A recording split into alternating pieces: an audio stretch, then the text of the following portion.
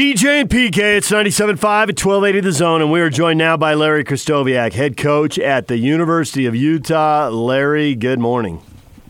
Hey, good morning, fellas. Thanks for coming on. Before we get to all the bigger picture stuff, I'm curious, what would you be normally doing this time of year, and what are you doing now? Everybody's life is getting changed. How has life changed for a college basketball coach right now as far as off-season stuff, recruiting, and all that? Well, the timing, as you're aware, we lost our last game against Oregon State in a tough fashion, and then season was called off a day later. So I think, anything that we want to complain about in terms of, tipping over our little apple cart is really kind of a moot point when it comes to what a lot of other people are dealing with. We're kind of in a little bit of a break right now. Our kids would have been back to school.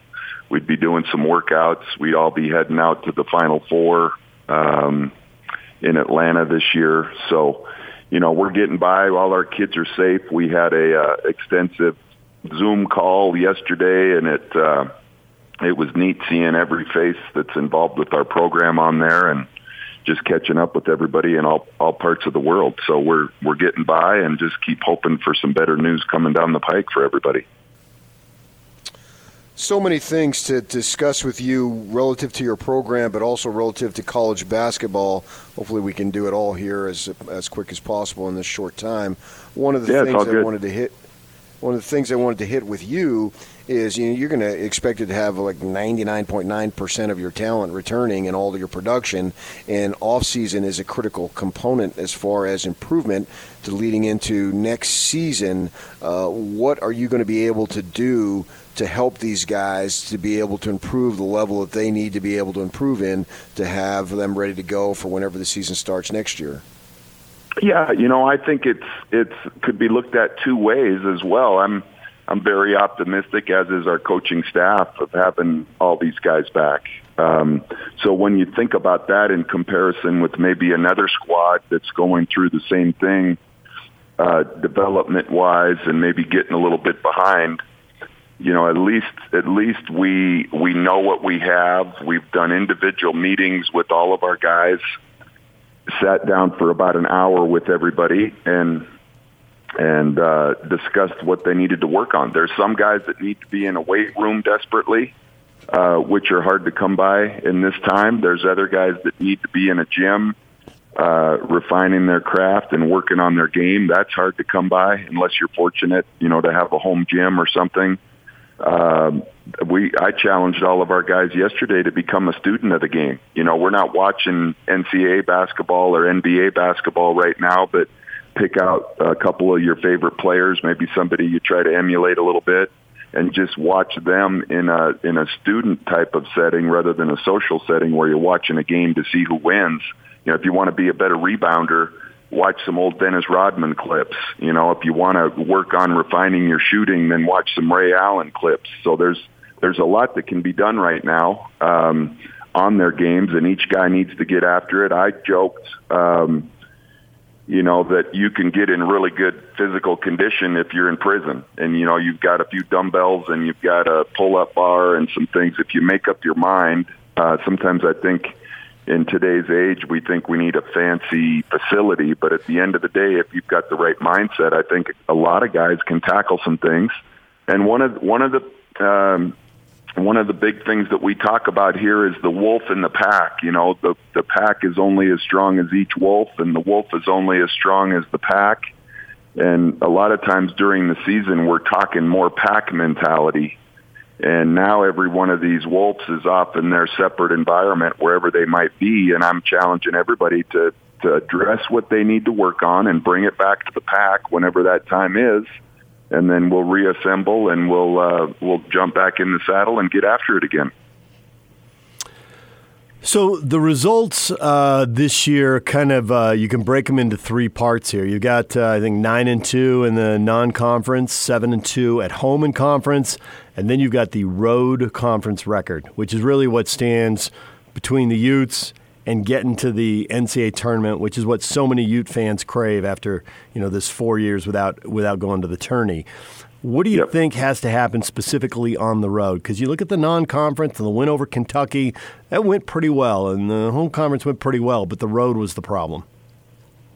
Yeah, there's not really a theme that we've looked back on all those road games. There were 2 games in particular that I know we'd love to have back. We played really well at USC and lost the game going down the stretch. Lost overtime game at Cal and lost a close game at Stanford. So, you can look at any scenario you want. I don't think the theme was consistent short of, it's the next play mentality. And sometimes things get out of hand, and I think that also happens a little bit when you've got a younger squad that haven't experienced some things, and things in conference this year were difficult. We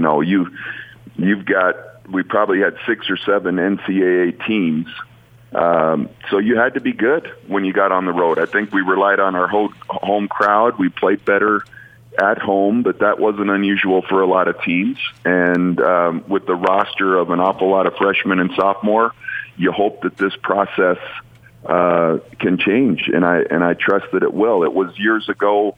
The whole theme in the off season was we lost a bunch of close games, and I thought we regrouped and we put ourselves in position where we could make some plays. And my concept was, hey, let's not get in so many close games. And then the following year, we ended up winning a bunch of games, kind of running away. So. That's it for us, is finding a little bit more maturity, stepping up and making plays. There were games in that preseason on the road where we don't hit open shots. Sometimes it's that simple. When you're presented with an open shot, you got to make them. There were other games where we turned it over too many times. Other games where we weren't physical enough. So that's something we're going to remember, and I think it's motivating us throughout the course of the off season. And the slate will be wiped clean next year, and we're going to have to be far more better on the road than we were. There's no question. Yeah, I think you get all that. You understand the program, the tradition of the program. You were here. You've been in this community a long time. You played for the Jazz. You know all about Utah basketball. I think it's pointless to ask you, you got to make the tournament next year, blah, blah. You get all that. I mean, you understand that better than anybody. Well, so I'm going to move away from that for a little bit. I wanted to throw something at you. We had somebody in your department a while ago tell us, you were bearing down on getting Lauri Markkanen to come to your program. We know he's from Finland and Hannu Menala. I covered the team for the Tribune in the 90s when he played there, and he was set to go. And then somebody says to us, and we know why Arizona got him. And so the point I want to bring up with you is this stuff that's going on. And HBO had a thing where the Arizona coach is talking about stuff and all that. Is there any way that this sport can be cleaned up so it's more level, or is it just going to continue to be dirty? Well, the only way I can really see it now, the question's a little bit of a curveball, and I don't want to step into any kind of piles of things around here. But unless there's ramifications, and sometimes it's not just coaches, but I really believe in our industry that you have athletic directors, when they hire a coach, it's kind of known what you might be getting in for. I think there's a history of people in our profession that it's known. So, I guess my question is, it's like raising kids. If the punishment is not timely and appropriate, then it's really not punishment. And I think it's going to. And now we're going on years now since all this thing broke, and I don't know enough about it. I know here at Utah we've taken a lot of pride in doing things the right way. I would take a lie detector test. I would offer a reward if anybody could come up with anything that we did that was illegal, and be happy to live by those consequences. I think everybody makes different decisions in different programs, and I don't think the landscape's improved any. And actually, in our profession, I think it might even have taken a turn for the worst when not much has happened over the last couple of years with decisions that programs are making. And yet, here we go, kind of status quo. Life goes on. So I don't know when you get the almighty dollar involved, and you have the shoe companies, and everybody gets it. What the value of having a marquee player that can sign a shoe deal is worth an awful lot of investment in the grassroots, and there's a lot that needs to be cleaned up, and we're just going to keep plugging along and trying to do it the right way. There are certain examples, like the one you used with Markkanen, those sting, those hurt, and I don't have anything on fact what took place there, and we're just going to keep grinding along. But I'd sure like to see. Again, back to the analogy of some punishment and some people when they have the goods. When somebody has the facts and is holding somebody in the corner and knows for a fact that things were done, then I believe punishment needs to take place. And until that happens, it's probably going to continue to happen the way it's happening. As someone who grew up in Southern California and rooted for UCLA and was surprised to read an LA Times story one day about a booster, it's been going on for 50 years, so I don't think it's going to get cleaned up because I don't think it's just the school. There's a lot of outside players who can make money off this, and I don't see how they're going to be contained. So I wanted to move to something else about your program and what I've been told by people around it and by people who like you but who are also critical. And one was that with all the transfers that you've sustained over the years, that at the essence was there isn't enough good cop, bad cop on the staff. There was too much bad cop, and it wore players out. And we can debate whether, players are too thin-skinned now and everybody's got a story is a little different. But I was also told that even though the results this year, the win-loss record didn't change that much, that you did something last summer, and they didn't really want to go into what it was. But it was kind of some kind of personal accountability, talking to people, whatever, and kind of changing your mindset and the way you interacted with kids. And I thought, that's interesting. I wonder if they're making excuses for him or trying to explain it away. But then you only had one kid transfer, and you've had years where you've had more transfers. So I wondered, did you really do something? What did you do? What did you change personally? Well, I think, a big part of it is probably being ahead of the game a little bit. And I think sometimes you get teased, in the talent category, and, there's certain indications that there might be problems in the future with keeping somebody happy. So we just kind of got back to, I think a little bit what happened is, we end up going to a Sweet 16, and we've got a bunch of kids that maybe were under-recruited, but they were all high-character kids. I think Jordan Loveridge and Brandon Taylor and, even the DeLon Wrights and those guys, just super high-character driven kids. And so I think part of this equation is making sure when you're in some recruiting circles that you don't maybe sell yourself out a little bit and keep chasing the stars. When we made that Sweet 16, I thought, man, we pulled this off with some kids that aren't a bunch of high caliber, high stars, highly touted kids, and then you kind of shift directions and you start chasing some of that talent. And what happened, not to give you the long story of everything, there's certain cases involved, but I think what happens is you compromise a little bit of some culture and some character, and can actually be detrimental to your program. So I think, just as players, as a coaching staff, you want to kind of see what your environment is and see what's changing. But we certainly are focused on finding the right kids that we think have a good chance to play here and get through it. It's not easy, and every program in America is different. So, you can go some places and they just roll the ball out, and maybe there's not a bunch of academic expectations. I don't know. I just know there's an awful lot of ways you can run a program, and I do believe it's not easy to be at Utah. We expect guys to hold a pretty high standard, and sometimes when young men get here, they realize that this isn't what they were cut out for. So we're trying to be really clear ahead of time with everything, and then stay completely invested and connected with all the kids throughout the process, information, and so I feel good about it. And I think that's important. You know, it's in any industry or business that you're in. When you've got change, I think you need to take a good look at yourself. And I'd like to think that I've mellowed as a coach, and our staff's pretty efficient and effective with what we're trying to do. And we just try to tell the truth to some kids and get them to work hard. So hopefully we can take the next step.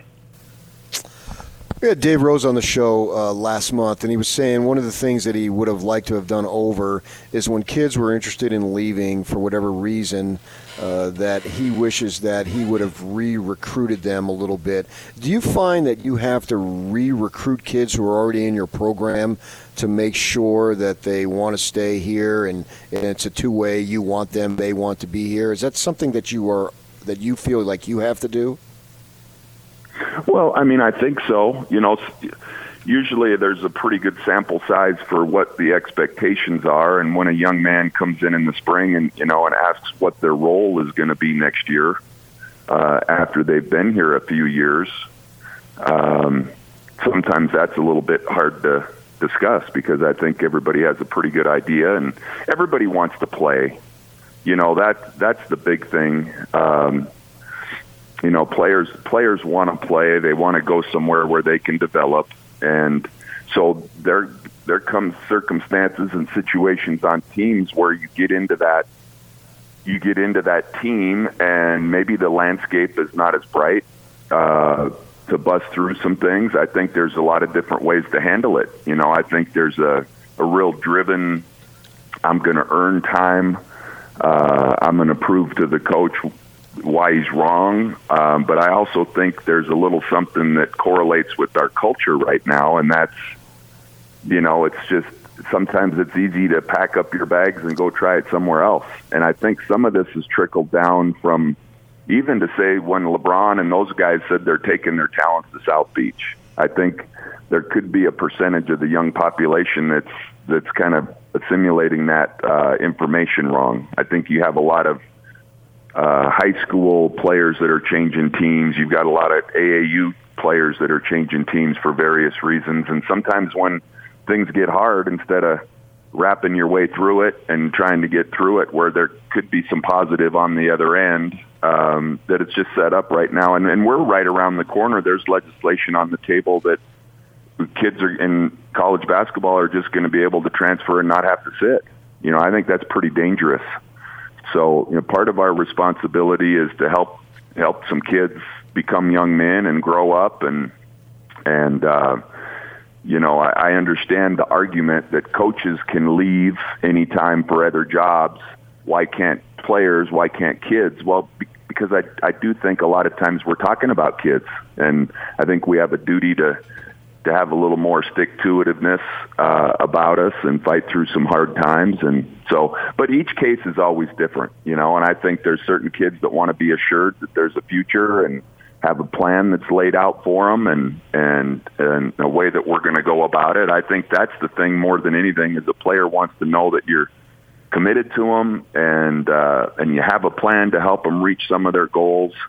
And that's what we've tried to do this year. Larry, we appreciate a few minutes. Thanks for joining us here this morning. And I mean, your summer will probably be different, but good luck. Thank you, guys. Appreciate it. Good to talk to you. Larry Krystkowiak, head basketball coach at Utah. The head basketball coach at BYU, Mark Pope, is going to join us coming up next. Stay with us. Win, win, win. It's a Win Ticket Wednesday on the Zone Sports Network. It's a Win Ticket Wednesday right here. Win. Listen all day for the Win Ticket Wednesday sounder for your chance to win tickets.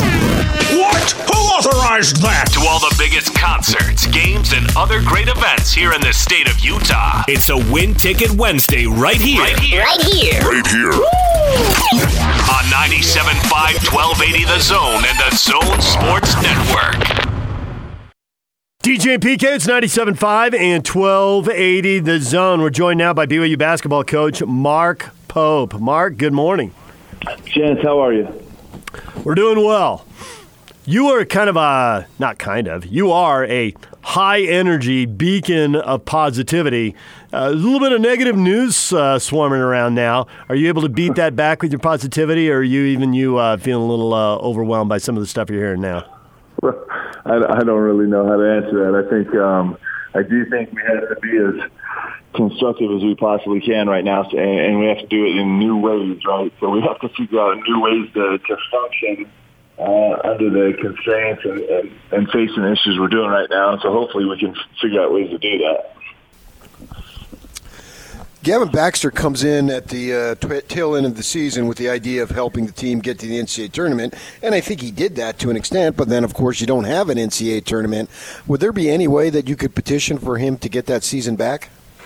I don't know. It's certainly something we've thought about and talked about a little bit.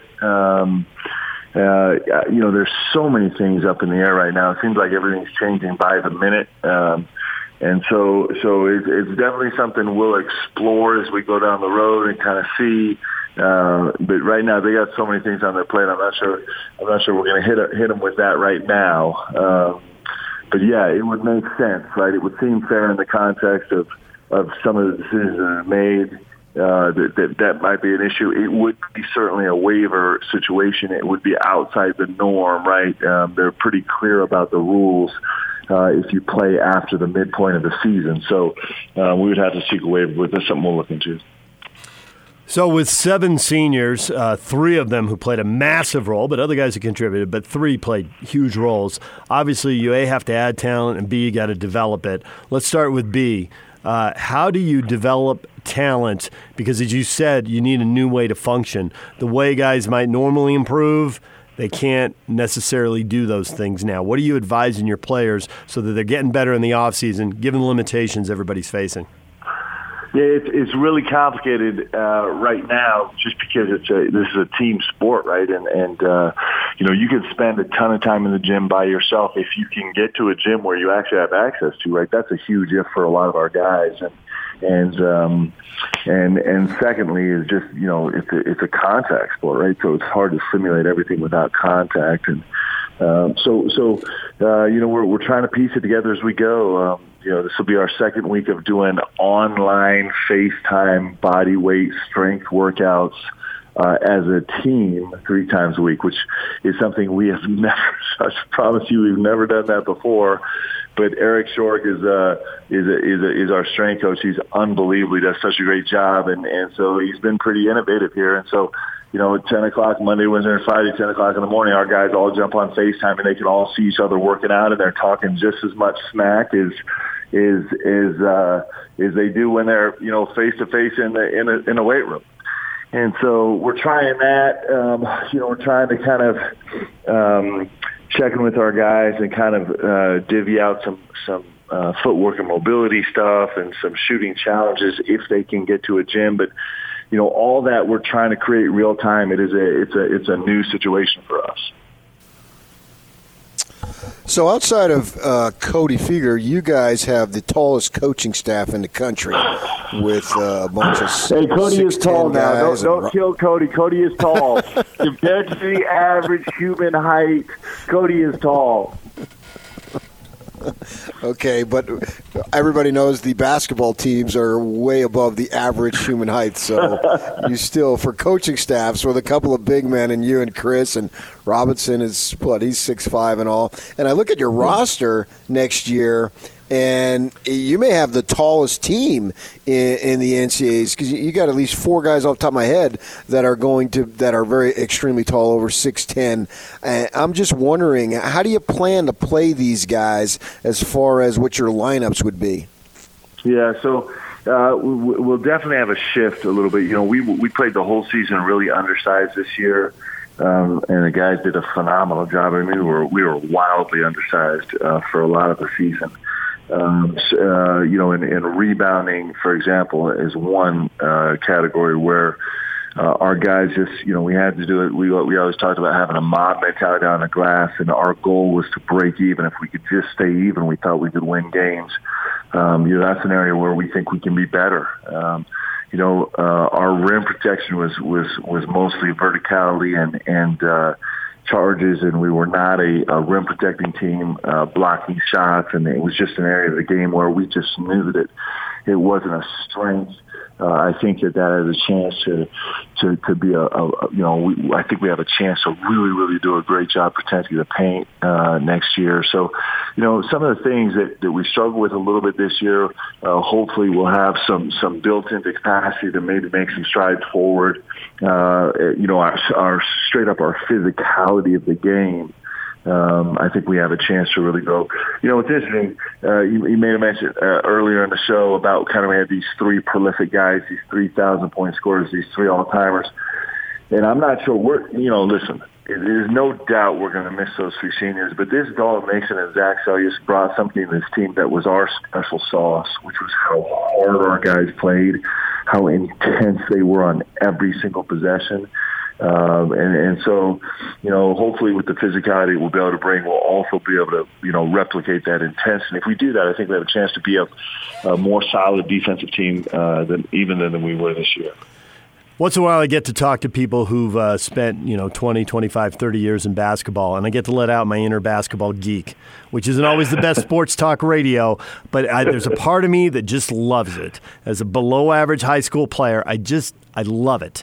And one of them said something really interesting. We were talking about how the NBA has gone, the Warriors really influenced the game, and now we used to have stretch 4s, and now we have stretch 5s. And what does that mean for the Rudy Goberts of the world? And then somebody said, and don't think this isn't trickling down to colleges. And I said, how fast? And they said, and one of the guys said, well, the younger coaches, it's not perfect, but largely a lot of younger coaches like to play 5 out. The older, more traditional coaches are 4 out and 1 in. They still like to have that big. And so where do you fit on that? What do you want to see BYU be going forward? Is it going to be taking charges and 5 smaller guys, or do you really think you need a big, or are you just going to play the hand you're dealt based on what talent you can get in any given year? Well, I think there's some differences in college and the NBA also. The court is shorter, and what I mean by that is, even though we bumped the 3-point line out, it's still a smaller court in terms of that space inside the 3-point line. You're given more freedom defensively. You're not quite as, the NBA, you almost have to guard everybody out to 30 feet. And so you still get to work in tighter space a little bit defensively and offensively. I still think there's a physicality to the game inside that's really, really important in the college game. Listen, there's nobody that loves to space the floor and have unbelievable ball movement than I do. Like, that's the hallmark of how we play. But I do think there is a place in this game for post play, not just scoring in the post, but actually, a point post. Yoli Childs does such an unbelievable job getting catches and diamond guys up from the post and the bull's head and the mid post. And so, it's a different look. I also think this too. I think that, if you watch the history of the game, you'll love this if you like to geek out on basketball. If you watch the history of the game, what happens is we're all of us, none of us are very, we're all lemmings, right? We just kind of follow the trend.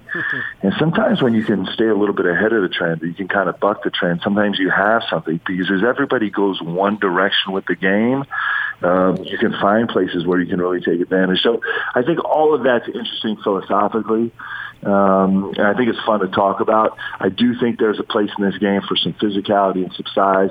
I think clearly it's so important. I mean, we were the best 3-point shooting team in America this year, and clearly I think that's really, really important. And a hallmark of what we do is ball movement space. So I think all those things are really important principles. The best teams, the Zags, I think, are the hallmark team, right? They're 1-2 all season long. And you know what they have? They have unbelievable speed. They have incredible pace. They can really, really space the floor and shoot it. And they live and die by just punishing people inside, right? And so I think that's the magic combination, is being able to do all those things. One of the things that made us special this year was you kind of had to pick your poison. You're either going to deal with Yoli in the post and bring a second defender, and you're going to let us get shots, or you're going to leave Yoli one-on-one, and teams tried that, and he just torched them. So if you can have a multi-dimensional team like that, I think you have a chance to be really successful.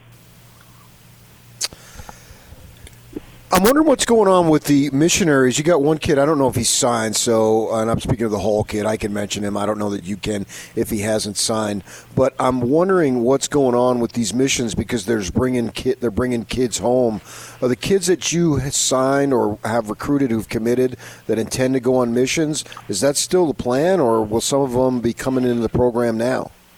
Yeah, so it was interesting last night. There was a new announcement last night, and it hits home because my daughter actually just came home from Ecuador. They kind of raced her out of the country. She just got home 3 days ago. So everybody is, there's so much with this pandemic that everybody's trying to figure out in real time, and one of them is the missions. And so, I reached out to all the guys in our program that this could affect last night, and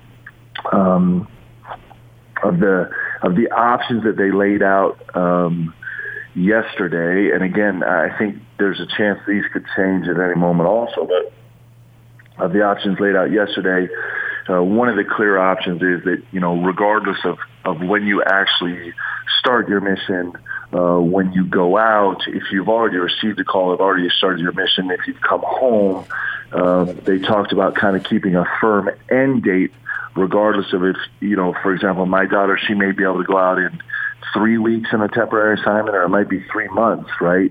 But her end date would remain the same. And so I think, based on last night, I think most of our guys are kind of living in that space. But like I said, things can change. And so it's a really dynamic situation that we're paying close attention to and just trying to make sure that the right thing happens for all of our guys.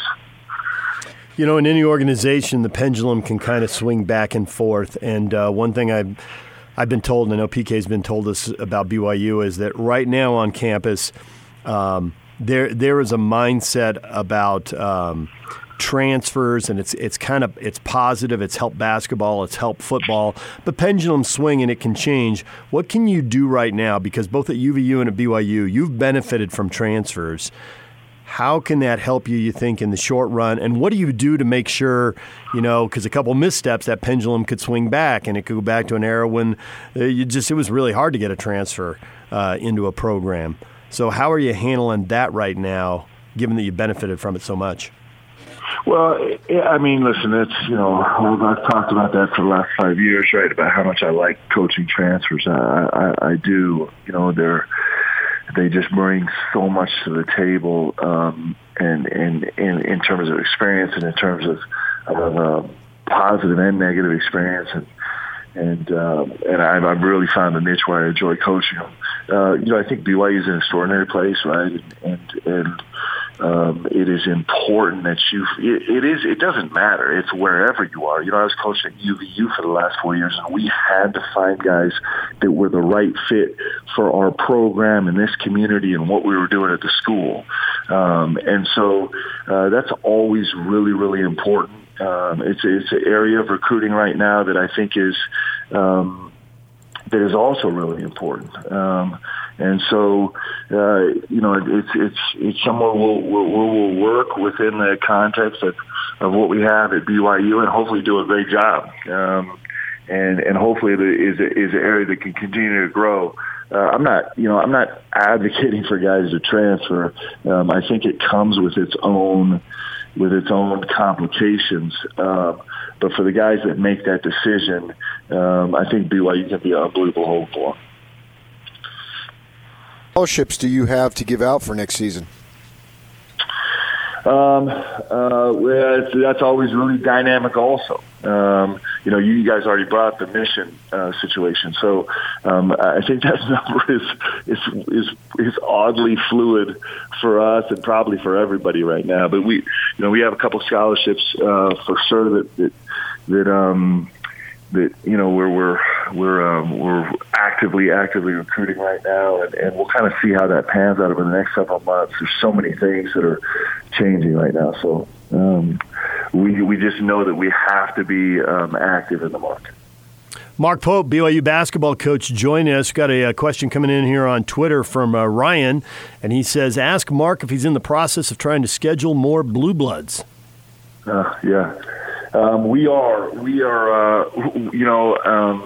I don't think it's very smart. I think we had, at one point in midseason, we had the 9th toughest non-conference schedule in the country. I'm not sure if that's a wise place to live. I think most people don't do it. But every time we sit down and work on scheduling, I keep being attracted to those games because I think all of us are. We've even put out options to try and do 2-for-1s or where we can just get somebody here on a neutral.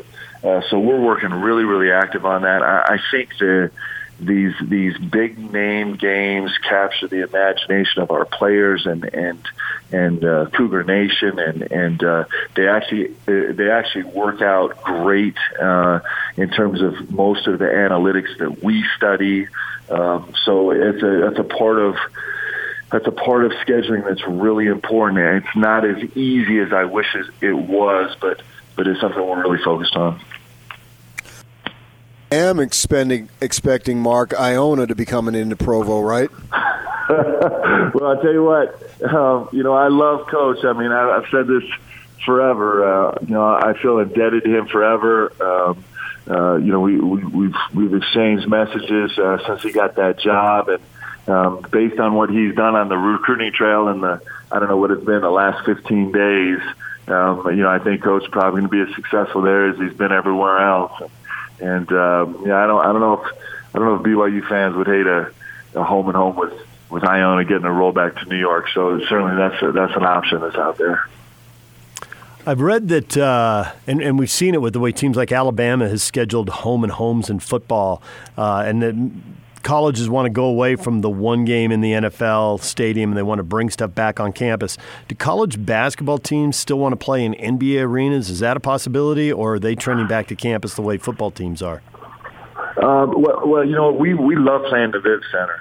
We get great turnouts there. I think we've won 14 or 15 straight games in the Viv Center. So we love playing in that venue. Right now, we have a game scheduled in a neutral venue in Phoenix. I think I'm allowed to talk about that. We're working on another one. ESPN puts together a lot of these games. Maybe another game in the Northwest that is on a neutral court. I actually love home games because I think it brings. Whether we're the visitor or whether we're at home, right? It brings such a flavor and such a spirit to the game. But I've enjoyed these neutral games also, and it's easier to get them. Teams are more willing to do it. It's really hard to get people to come to this Marriott Center. I know it's been chronicled for a long time. We're trying every creative way we can to do it, but in the meantime, we'll take these neutral games against great teams. One of the things with this virus is it's changing the way that recruiting is being done. And I'm wondering if you see any long-term changes through this, because finances are always an important factor and critical in most cases. And I used to work for the Tribune in the 90s, and I'd go down to Vegas during the summer and see all these coaches. And I'd go to the South Coast hotels, way cheap to stay in at the end of the strip, right? And you'd see big-name coaches who are still coaching who've won national titles, and they'd be standing in the lobbies waiting to have incidental contact with some recruit. And it just seems so crazy, and I literally witnessed it myself. I'm wondering if you see any changes that can come about that because of this virus that are being implemented now to actually maybe be long-term and make it not as crazy as it is. I do actually. I think there's some changes that we can make that might be really constructive. Now, there's changes I don't want to happen. Like, we do the staff meeting. We started our staff meeting here in a few minutes. We go from 9 to 10:30 every morning on Zoom. And my guys are at home in their pajamas, and I'm afraid my staff has never come back to the office. I think they're going to be like, hey, Coach, let's just keep doing the electronic meetings. So I think there is some functionality. I hope that, we've always been big advocates, me especially, of FaceTiming recruits rather than calling them, just because you get such a better accounting. I think you have such a better connection when you can look at their face on the phone and kind of see their body language and their facial reactions, and just you get to know each other better. I think that's probably becoming the norm right now. You hear these jokes all the time about the only person in the entire BYU campus is one of our assistant coaches rolling around FaceTiming a kid trying to give him a campus tour because he can't come on campus anymore, right? So I think there are ways, I think there's always ways we can do our jobs better, right? I desperately am missing right now the opportunity to go meet guys face to face. I'm recruiting some kids right now that are really terrific players that I've never actually met, right? And so I've never signed a player I haven't personally met face to face and gone and seen play live, and so that's a little bit nerve-wracking right now. I don't think that's something we can miss. I think that's just going to add, if we lose that personal connection, I think it's going to add to the 1,000 transfers in the portal, right? We're trying to bring that number down, not increase it. But I do think that there's ways we can do this better, and usually throughout history, right, circumstances kind of forced us to be innovative and find better solutions. So hopefully our, basketball community will be smart enough to come out of this doing our jobs a little bit better. Last thing before we let you go, is the transfer portal going to be kind to you in the near future? I hope so. I hope so. We're in this weird spot. If you've paid attention, you've seen a bunch of guys kind of sign early, right? Meaning, early on in this transfer process.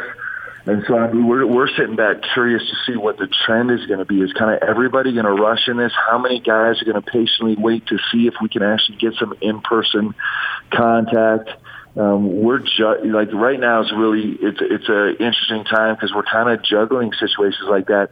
Like I said, where it's really nerve-wracking for me to actually sign a player, a transfer or a grad transfer, when I have not had the chance to in person meet them and be in their home and be with their family and see them live on the court. Right now we're just doing everything based off of film and stats and calling every single person they know, and that's a little bit nerve-wracking. It's something we've never done before, and so we're trying to figure it out in real time, right? But certainly, certainly there's really, really good players, and there's players that really fit the way we want to play and fit our roster that we're chasing hard right now. Mark, we appreciate a few minutes. Thanks for joining us today. All right, guys. Have a great day, okay? Be safe. All right, Mark Pope, BYU basketball coach right here on 97.5 and 1280 The Zone. Brett McMurphy joined us earlier in the show. What is going to happen with college football? He's been in contact with 130 ADs, and what he has heard will blow your mind. We are going to replay that interview for you coming up a little after 9 o'clock. If you didn't hear it in the 7 o'clock hour, I guarantee you want to hear it. We knew that there were 5 plans out there from Mark Harlan, Utah AD. Brett sketches out what those plans are, and they are definitely thinking outside the box right now. That's coming up in 15 minutes. Stay with us. Take the Zone with you wherever you go. Let's go. Download the all-new Zone Sports Network app on your phone and get live streaming of the Zone as well as podcast editions of every show. From Salt Lake to Shanghai, Provo to Portugal, or Ogden to Oslo, wherever you go, we'll tag along. Let's go. Download the new Zone app by searching Zone Sports Network wherever you shop for apps. It's the Zone Sports Network app from 97.5 1280 The Zone and the Zone Sports Network. It's time to showcase those that are helping all of us through these difficult times. This is a partner profile on the Zone Sports Network. DJ PK, and we are joined by Alex Bean. He is co-founder and chief business officer at Divvy. Alex, good morning. Good morning. How are you guys? We're doing well. And I think we need to start right at the very beginning. What is Divvy and what does Divvy do? Yeah, sure. So Divvy is a business payments platform built for SMBs and mid-sized companies. Basically, we're a smarter corporate card, and we work with a lot of the local companies in the area to help them spend smarter. So with that in mind, what are you doing now under these trying circumstances? I mean, it's just so tough out there, right? So many unknowns for a lot of these companies, and our customer is that company, right? That small SMB that, is it Microsoft or Amazon with tons of cash flow, and they're just trying to go month to month and make it work. So we definitely feel for them. One of the things that we did do, we did it 2 weeks ago, right when we went into quarantine, and we created this campaign for our employees called Divvy Uses Local. We gave them $50,000 collectively, I think it was about $150 a piece, to just say, go out and buy local, right? Go get takeout from your local restaurant. Go to a local shop, buy whatever you can. Let's do everything possible to help the local SMBs that are out there just scratching and clawing and trying to stay alive at these times. Alex Bean joining us from Divvy. You say you work with smaller businesses. I know some of your clients include Vivint and Qualtrics, and you also work with the Jazz. So what are you doing? That's kind of a wide range of companies. What are you doing to help your clients right now with the challenges that right now are presenting to everybody? Yeah, you are right? We do work with the Jazz and Qualtrics and Vivint. Those are our bigger customers. We're definitely helping them, but the bigger focus for us just right now is we've changed all of our sales, customer service, really anyone on our teams. Their entire focus is the stimulus package. So we're putting out resources. We're training our teams. By this Friday, we should be able to start helping accept applications and actually funding as early as Monday of next week. So everything we're doing is notifying our customers, getting them the information they need, seeing if they qualify, using loan calculators to see how much we can get them. And again, just turning every one of our reps. It's not about growth at this point. It's about just helping our customers, and we've turned everyone into basically that. So it's all hands on deck to talk to these companies, make sure they know what the stimulus package means to them, and that's really what we're doing the most right now. So you're able to get that message out? Yeah, we've had some success with some blog posts, but it's every small thing, right? It's, can we create content that other people are also going to post? Can we take other people's great content and post it ourselves? We're having probably multiple conversations with customers almost every single day. We're putting notifications in the app. We're changing our website. So instead of saying, hey, come buy Divvy because we're great, it is all about right now what that SMB qualifies for in the stimulus package and getting that info. So yeah, I think we're having some success, but guys, it's a lot of unknowns for these small companies out there. We're doing what we can to at least assure that they have options, that there is hope, and that we're going to get through this. Are there other key strategies besides efficiently and effectively using the stimulus package that you can kind of advocate for people and help them with? Yeah, sure. I mean, there's a lot of things. Different companies are doing different stuff. If you look at what restaurants, it's almost been like a super impressive to watch the innovation with these restaurants, like companies that don't have takeout or drive-throughs, the way that they're, getting nimble and changing things up and delivering stuff right outside the door. I mean, I ordered a pizza from Summon Inn yesterday. They said, well, what car do you have? I told them I was like Black 150. I showed up. They walked out. They handed it to me. Like, they are innovating on the fly to keep their businesses going. Super powerful to see that and motivating. As for Divvy, I mean, some of the things that our software is built for is like we do allow companies to do two things that are super powerful at times like this. So we allow them to budget, where they can actually create this budget, assign a team to it, and they know exactly how much they're going to spend, and we can guarantee that they don't go over that budget. So right now, when you don't want any surprises, you don't want to have a dollar go out that door that you haven't approved as like a manager or owner of your company. Divvy is, spending a lot of time helping our customers, set up those budgets, make sure that those budgets are in control, shutting down external expenses, right? Like maybe right now is not the time to spend on marketing, to spend on certain things that you'd spent on in the past. So this gives them the visibility to say, hey, where are we spending? Why? Do we need to freeze it? And that's the other thing that we're doing is we're giving them these virtual cards and saying, give your vendors these, separate cards so you can freeze them on the drop of a hat. You can delete them whenever you need to delete them. Again, small stuff like that from our software. Again, we're free software. Any SMB that needs to use it, come use it for free. We just want to make sure that they're spending smarter. And right now, that is more applicable than it has ever been before. So trying to help out where we can. So customers, listeners, if they have questions about Divvy or interested, what should they do right now? Very simple. I mean, obviously, you should be online trying to figure out what it means for your business. If you come to getdivvy.com, we've got calculators. We have a resource library of everything you need to know about the stimulus package. We can obviously get you set up with Divvy so that you can have those by distant virtual cards. So I'd say come to getdivvy.com and again, do whatever you can to mitigate expenses and get through this time. We'll get through it. Alex, we appreciate a few minutes. Thanks for joining us today. Thanks, guys. Appreciate it. Alex Bean, co-founder and chief business officer of Divvy. DJ and PK, Brett McMurphy, talking to 130 college football ADs. What plans are on the table? Mark Harlan told us there were 5. Brett McMurphy knows exactly what some of those plans are, and a couple of them are way outside the box, something that never would have been considered a year ago, but everything's changed. So Brett McMurphy is coming up next. DJ and PK brought to you in part by Homey. Buying or selling a home? Homey will give you up to $5,000 back to help you with closing costs and fees. Remember, it's simple to get started with Homey. See more at homey.com.